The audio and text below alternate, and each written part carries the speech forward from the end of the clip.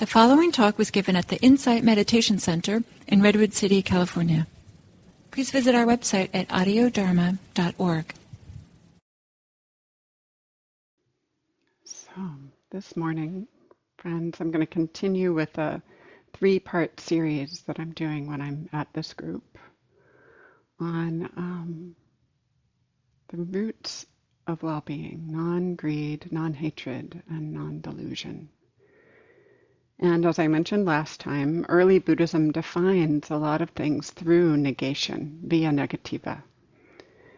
And that has a certain kind of power because it opens up a whole landscape, a whole realm of what can be included in, for example, this teaching, non-hatred.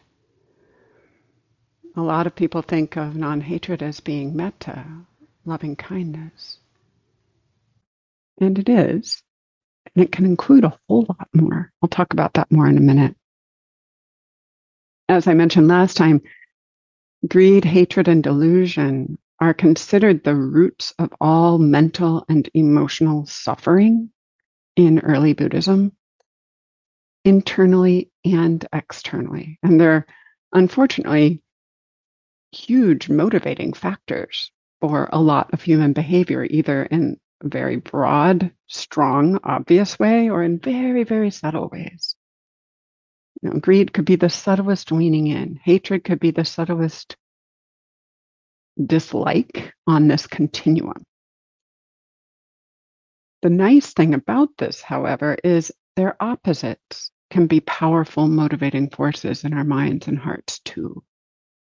So non-greed, non-hatred, and non-delusion can be these roots, these foundations, these almost primal motivators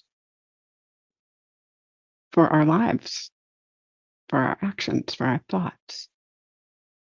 And they're known in my own teaching. I call them roots of well-being, this non-greed, non-hatred, non-delusion, because in of themselves, they generate a sense of well-being.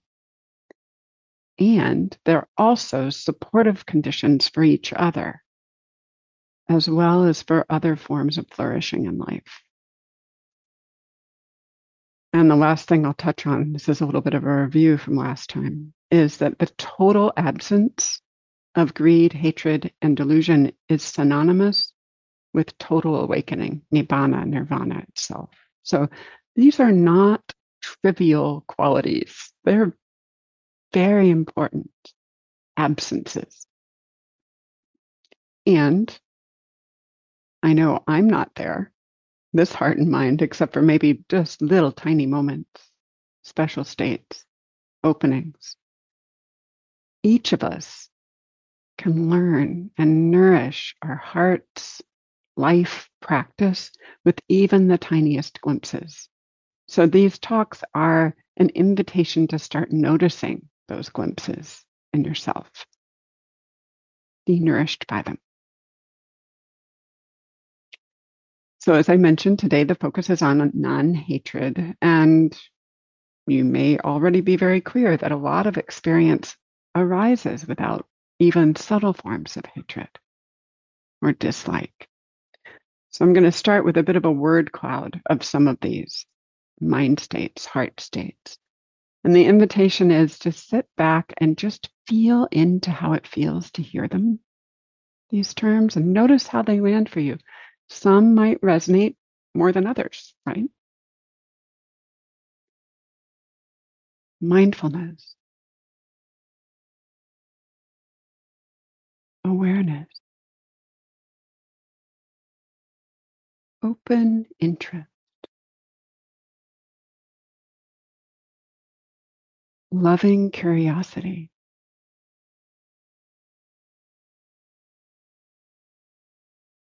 appreciation,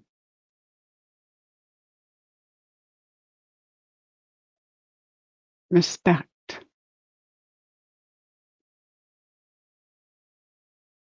compassion,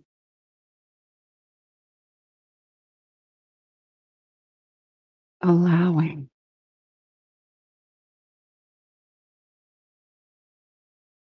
accepting, letting be,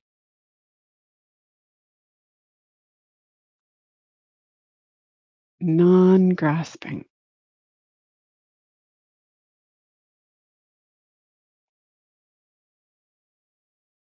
welcoming, lack of a need to control,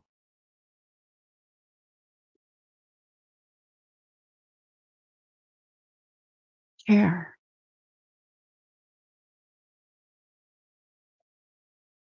altruistic joy,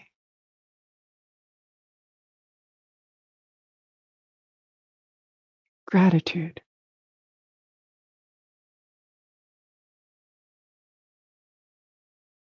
generosity, non-entanglement,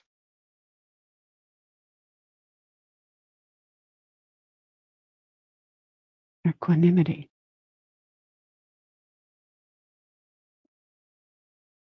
freedom,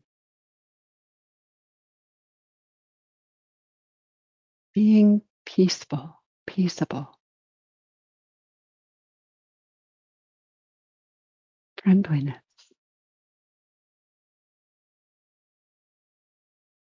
love and kindness, metta.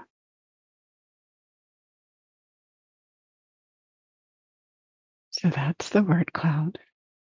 And those last three, the quality of being peaceable, friendliness, loving kindness, or metta, those are most closely associated in the ancient language of Pali in the Pali Canon, the old, um, very ancient compendium of the earliest teachings.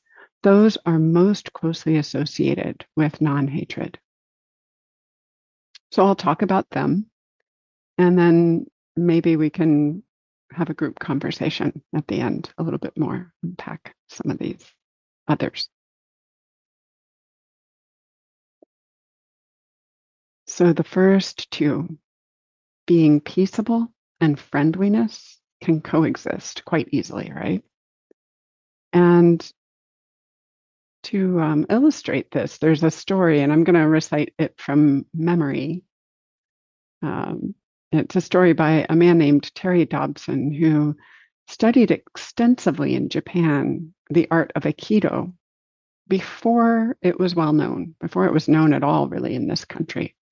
And he spent years and years studying with this master in Japan and ended up importing Aikido here into this country as a Westerner.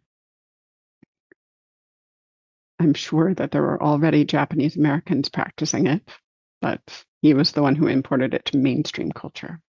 And he tells a story about his time in Japan as a young man.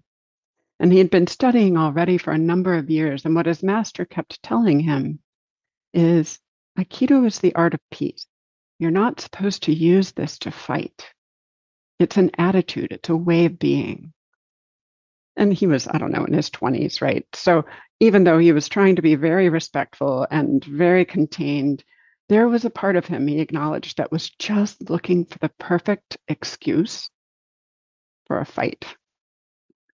And so he's riding home on a Japanese train one day, and the train's moving through the countryside, and everyone's kind of chill when this big, rough man gets on a stop, and he's loud, and he's drunk, and he's mean. And he starts intimidating the other passengers, like kicks at an old woman and yells at another lady with her baby. And people are kind of scuttling away from him. And he's rageful and out of control. And Terry's standing there with his hand on the strap, looking over at him, thinking, this is it. This is my chance. And so he provokes the guy. He like calls to him, blows him a kiss, and just enrages him. And this big drunk man whirls on him and is about to come over and start a big scuffle on this train. And at the moment he begins to step towards Terry, there's this ear-splitting, "Hi, how you doing?" aimed at the drunk man.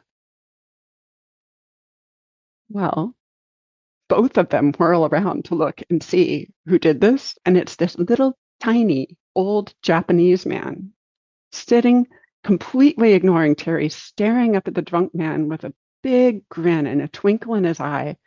He goes, "What you been drinking?" And there was just something about the friendliness that the drunk couldn't maintain anger. He's like, "Sake, but it's none of your business." "Oh, I like sake." And the little old man just starts chatting him up. And the next thing you know, they're in conversation. The drunk is sitting next to a little old man explaining how he's angry and despairing because his wife just died. And he's drunk from the grief and he lost his job. And Terry is just standing there looking down. And as he has to get off at his stop, this formerly fierce, angry man is got his head in the little old man's lap, sobbing, while the old man is stroking his hair. And he said, as he got off the train, he felt really small, really kind of not so great about how he had shown up. And he realized that he'd seen a master of Aikido, and that the essence of Aikido was not fighting, but that it was love.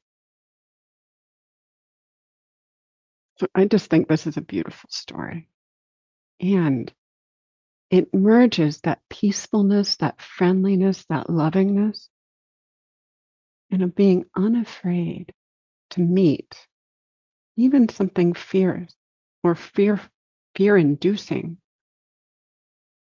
with a different kind of response.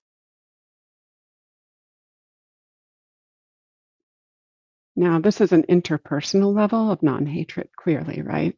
However, I don't know who this little old Japanese man was, but I suspect he had done some serious meditative work in some tradition in order to be able to meet that level of emotional energy and intensity with friendliness, genuine peacefulness, and lack of fear. So that interpersonal level is supported deeply by cultivating an inner peacefulness, an inner friendliness with one's own experience of these emotions that builds the capacity to meet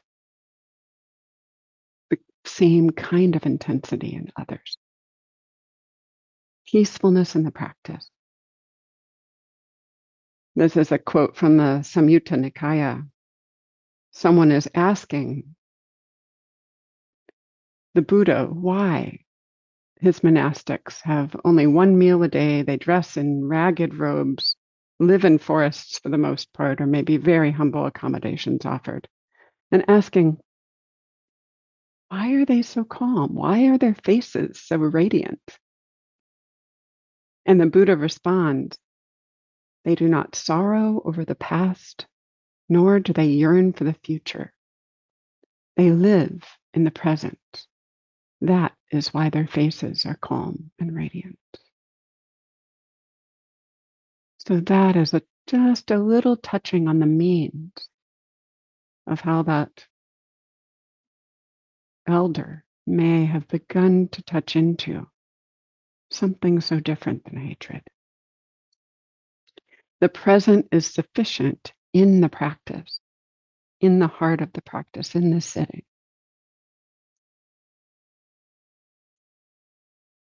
Of course, we need to plan or remember or be present for all different kinds of things in daily life. That's the benefit of sitting meditation, right? It's a chance to practice what it's like to meet what arises with the present, with friendliness, with non-contention, non-hatred. And that can be very powerful.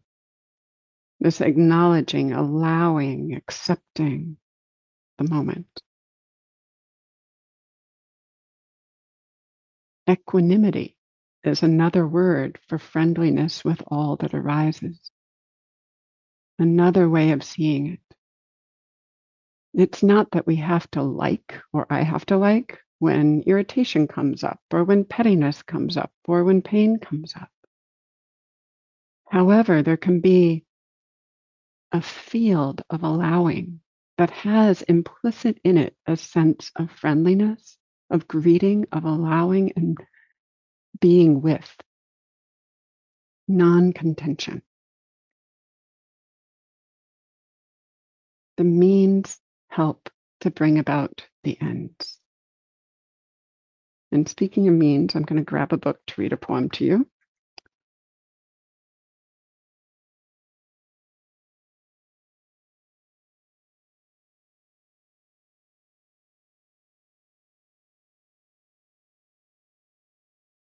This is a poem entitled Bhadra, for the enlightened nun that spoke it.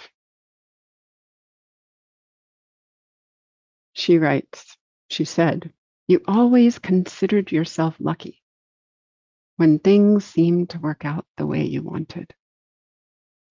Now, luck has a different meaning.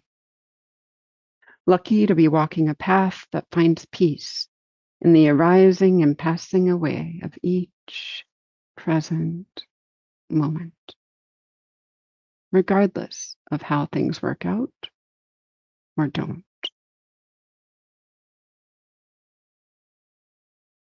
Regardless of how things work out or don't.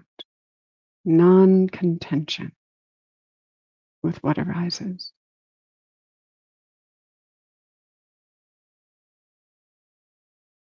This can be a powerful expression of non-hatred as well as non-contention.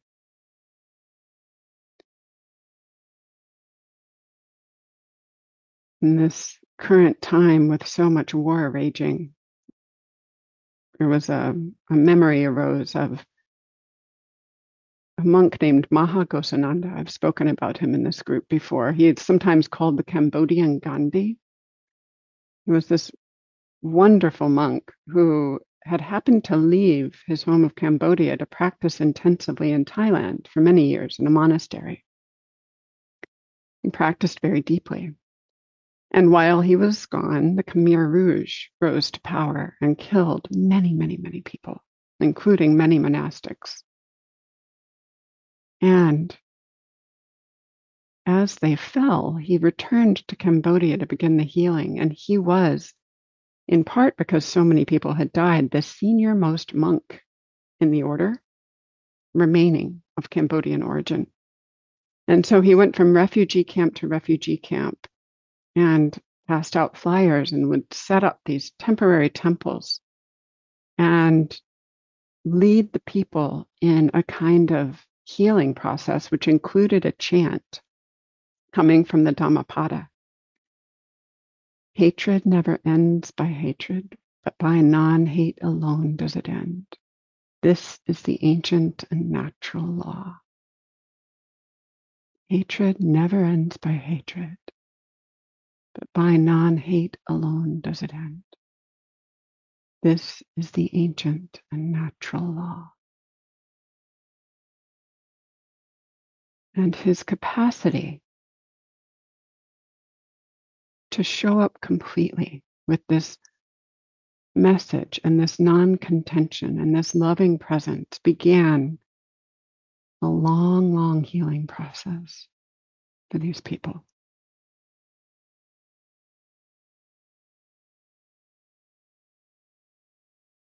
To me, this points how a love of healing itself, a love of people, can be a powerful, powerful motivation for forgiveness and for reconciliation. It's not a panacea. I wish it were. However, it is the beginning of an opening to something else. And of course, most of us are not Buddhist saints, are not monks of profound understanding, able to walk into a war-torn country and motivate masses of people to their healing. However, in our own small ways, we can begin to turn towards our own unresolved, the relationships in our lives, and begin to infuse at least a loving understanding within, even if there's no difference in our own external rapport building or reconnection. And this isn't an invitation to be a doormat or an instruction to be a doormat. A very different story in India. Many of you have heard me tell this before. Sharon Salzberg was in her youth. I believe she was in her 20s. She may have even been a touch younger and studying with a great teacher, Munindraji. And she was staying in Delhi, and she would take a rickshaw to his teachings, to him, to check in with him. And there was one day, if you've never been to New Delhi, it is crazy crowded and the traffic is kind of epic. Right? So the rickshaw driver was cutting through a back alley or a narrower road than these absolutely jam-packed big roads. And as he was, and Sharon's on there, a man accosts them, jumps on the rickshaw, and tries to rip Sharon's purse out of her hands. And together, she and the rickshaw driver are able to kind of get him off, get him away, and finish the trip to see Munindra. But when she got there, she was very shaken. And she'd been studying metta, loving kindness with him, practicing that with him. And in this shaken state, she just looked at Munindra and said, "What should I have done? What do I do in a situation like that?" And Munindra turns his loving gaze on her and he says very tenderly, "My dear, with all the loving kindness in your heart, you hit him over the head with your umbrella." Right? There are times when there needs to be a strong response, but can it come? Can it come without hatred? The action might be the same, the motivation can be quite different.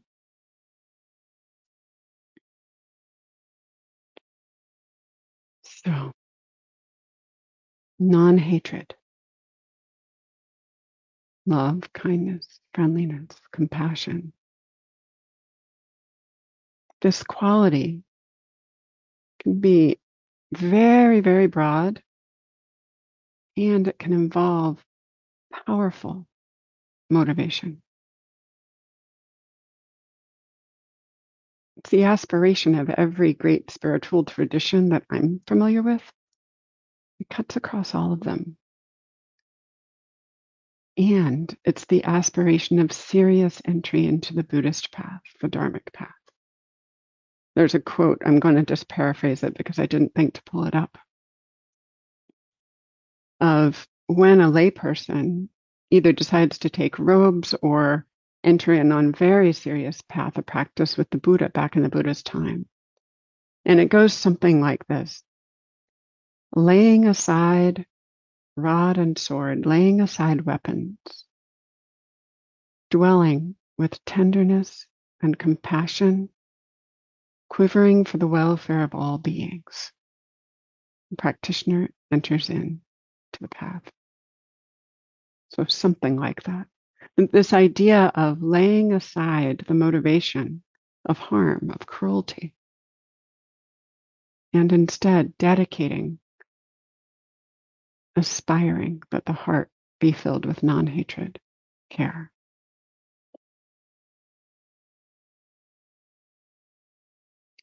So to recap, non-hatred is a very powerful expression of spiritual development in the Dharma and in many other spiritual paths as well. And many different experiences can arise without hatred.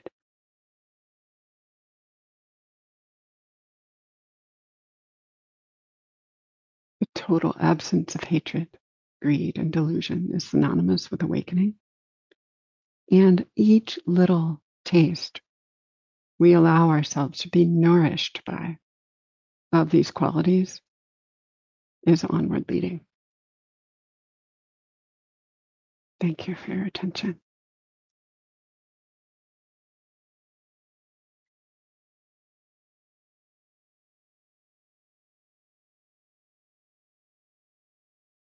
Oh, dear Sangha, we have a few minutes for questions, comments. And you're welcome to, we've got only one page of people, so you're welcome to wave your hand or just unmute. June, please. Thank you for the wonderful talk about non-hatred. So I have been struggling with insomnia recently, and I have so much fear and frustration against my body not working as it used to do, as it used to work. So this helps. I think it's my practice to be kind, to be patient to the body, and yeah, thank you. Thank you, June. Thank you very much. And there's something really powerful about what you're saying, being kind, non-contention, being part of the non-hatred towards the body, and I imagine towards a mind that won't stop sometimes. Yes. The mind can get so agitated, and sometimes it creates very scary stories. Yeah, so I think the welcoming attitude, allowing attitude. Yeah, I think allowing. Maybe that's the best I can do, not welcoming. Yeah, when the stories get devolved from reality and into scary territory, I think not having contention and also noticing the safety in the moment, this breath, this bed, this room can be really helpful to begin to give some space from whatever's whirling around. And that really kind of loving attitude towards the body and breathing can be helpful. Thank you for your observations. Thank you.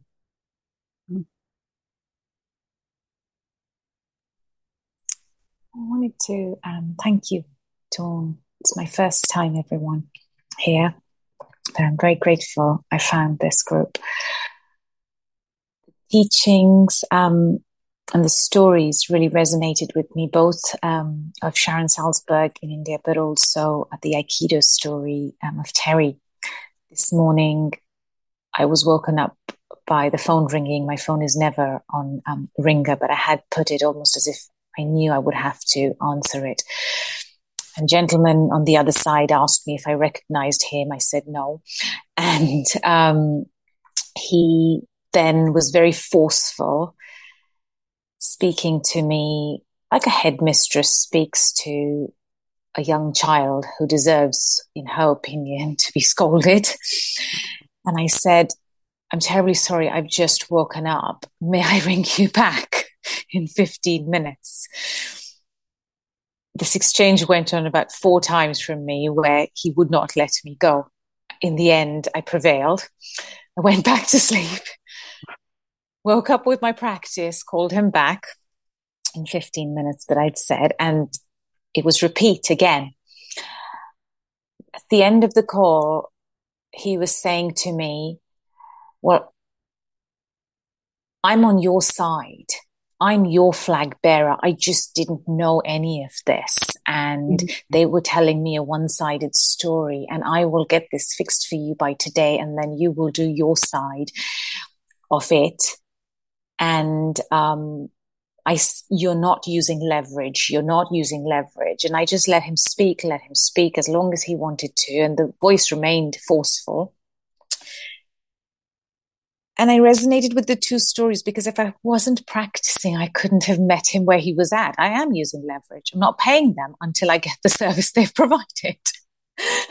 I have written in writing several times, all the issues are documented that he sold to me and the product hasn't been given. But I also recognize that if I wasn't practicing, I couldn't have had that same drunken man crying in the Aikido practitioner's turnaround. I really saw, so that's how it subtly works. But I was left completely shaken throughout the day, like Sharon Salzberg. until I heard, well, hit him with an umbrella and with all the metta in your heart. And so that's when I landed in equanimity, and had that short period of equanimity completely open to experience. So it was very life for me. And so thank you, Dawn, for teaching in such a wonderful way to bring practice alive. Thank you very much, Priyanka. Am I pronouncing your name right? Okay. And what a powerful story you just told. I mean, thank you for your practice, that you were able to meet that and not spin out completely in the moment. So, to be gentle with yourself as the day winds down.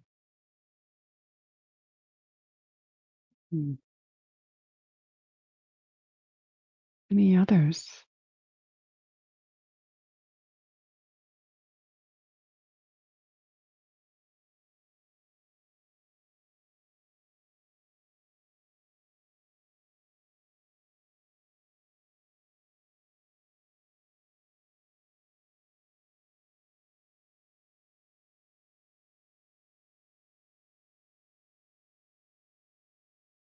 I have a question for you then, which is, I named a lot of other qualities that don't include hatred at the beginning of the Dharma talk.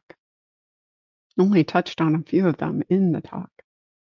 I'm wondering if any of those resonate for you, or if others that you live into in your own life, moments of absence of hatred, aversion, dislike. There are moments that you can speak to. And it can just be naming a mind state, or you can tell a story. It's up to you.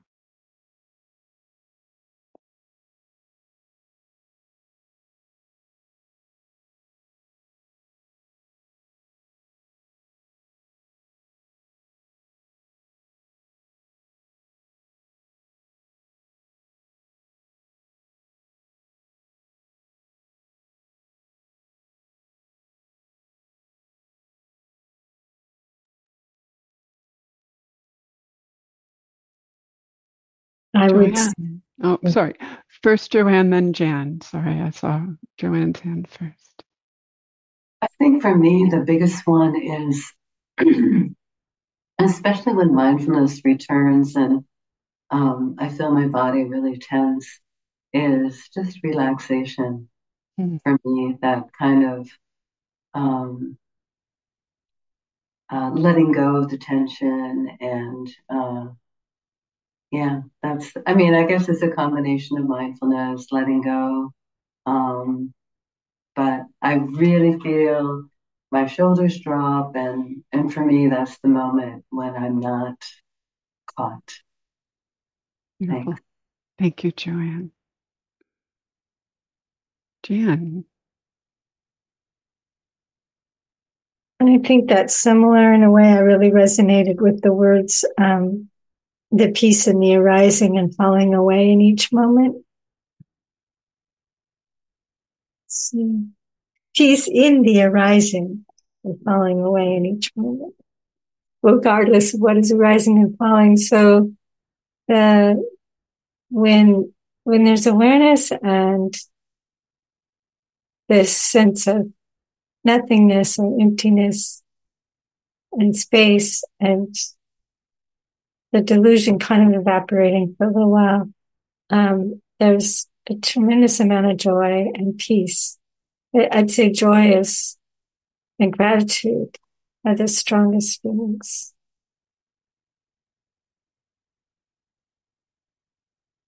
Beautiful. And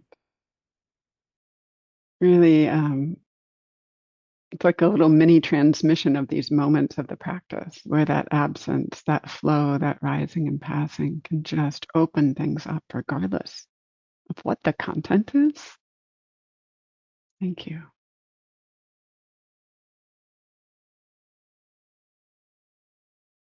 You have time for maybe one more if anyone feels inspired to speak, share.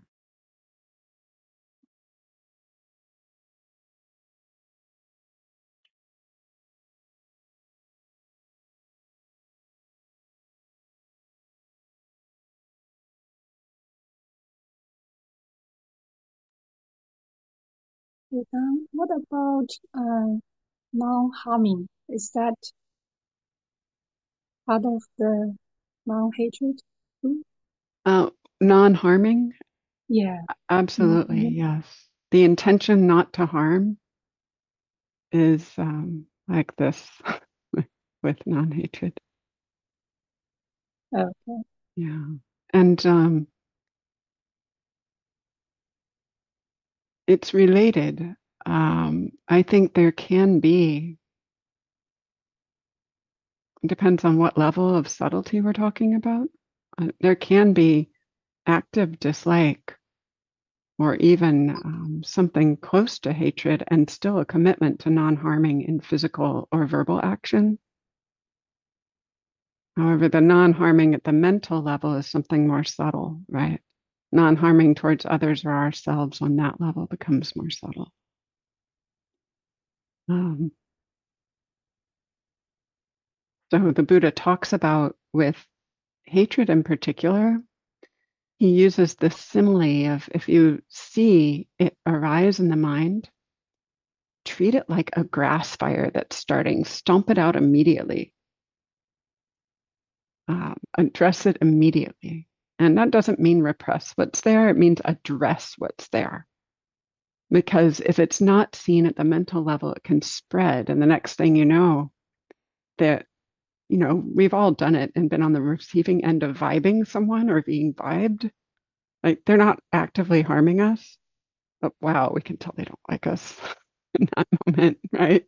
So there's subtle gradations of how this can work. And it's also possible, unfortunately, to do harm without intention of harm, without any hatred. The example given in the ancient teachings is of an arahant, a fully awakened monk who happened to be blind and was doing walking meditation on this, one imagines, very straight, simple path. And unbeknownst to the monk, he was treading on many insects and killing them. So he's doing harm, but there's absolutely no intention of harm there. So from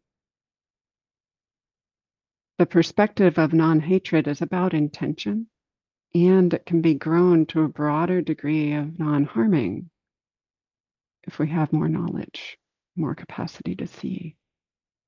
I hope that makes some sense. It's a profound question you brought up, June. Thank you. Wonderful answers. Thank you. And I want to honor Charles Lee. I see you and I want to hear from you. And those who need to leave, please do. And we'll continue the conversation for another few minutes. Charles Lee, please, I'd love to hear what you have to say. Yeah, sure. I might have missed the last 10 minutes or so of discussion. But what was just said about the blind monk who was, unbeknownst to him, killing bugs. I guess, is there more to learn from this in that, okay, if I am this blind monk, and my intention, because I mean, I think this is, in modern day, uh, uh, race class relations, this is a big point of intent versus impact, or Exactly. intent and impact. So once, say I'm the blind monk and I now learn, one of my fellow monastics says, hey, venerable, you are, where you're walking, you have killed, many insects. Do I now have a responsibility to say, hey, can you, tell me in the future, or, can we set up a walking path where I'm not killing living things? Great. Because I think I've been guilty of sometimes saying, well, I didn't mean to cause harm, even though harm was caused, and so that absolves me of, I can continue to behave the way I'm behaving because my intent is pure. Yeah. Yeah. So thank you for unpacking that, Charlesley. That's exactly why I said it's important to begin to increase our capacity to see. Because once we know, once we learn, then the expansion of responsibility comes along with that. And so the intent versus impact shifts the moment we realize, the moment anyone, the blind monk, realizes that he's causing harm. He's going to have to shift his behavior so as to not cause harm. And the responsibility, especially in race and class relations, but also in any other relationships, environmental stewardship, for example, upstream and downstream effects, we have so much more capacity to learn in terms of breadth of our knowledge now than the Bronze Age did, that it makes Buddhist practice have a much broader scope now. And to be able to learn the conditions that cause harm and how we play into them is a more systemic level of committing to non-harming. That, the Buddha did that in his own way back in ancient India by creating an alternative class structure within his monastic order. And some of us can be inspired by that too, right? He didn't speak of it, race relations or class relations specifically.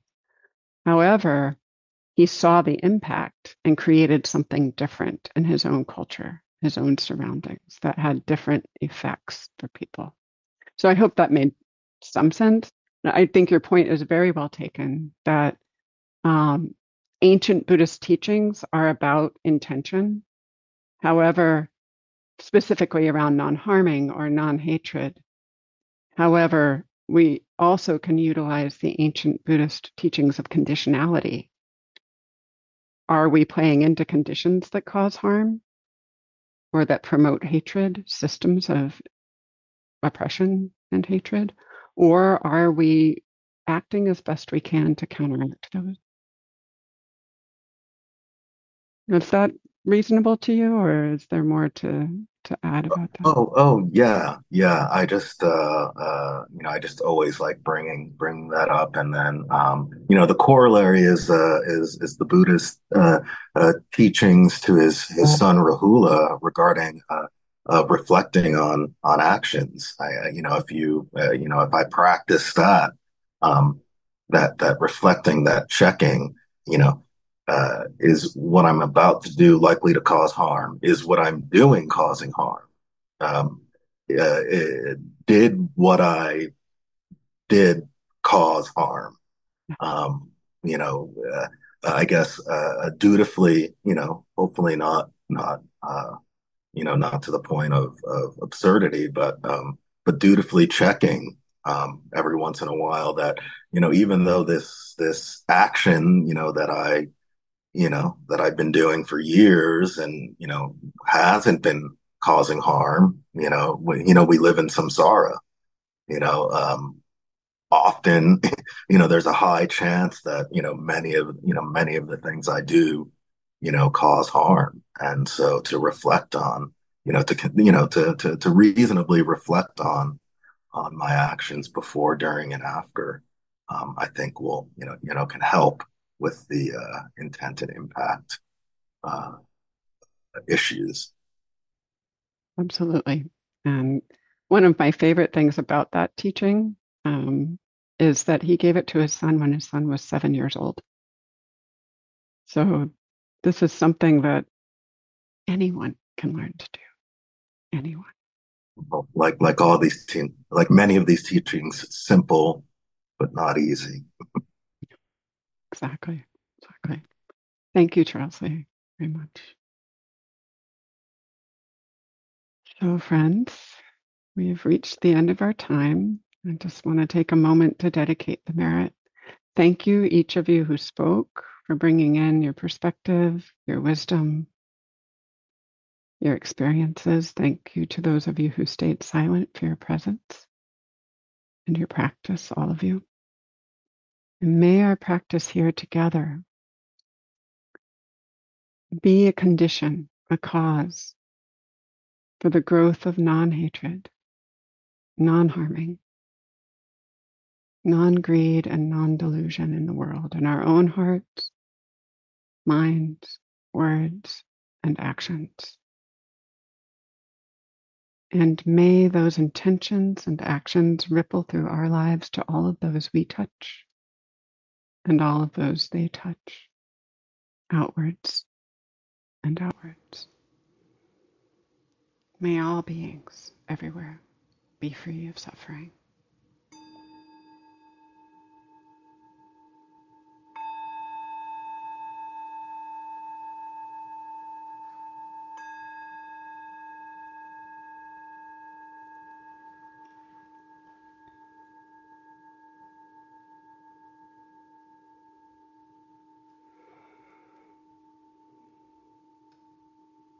Thank you all for the sincerity of your practice.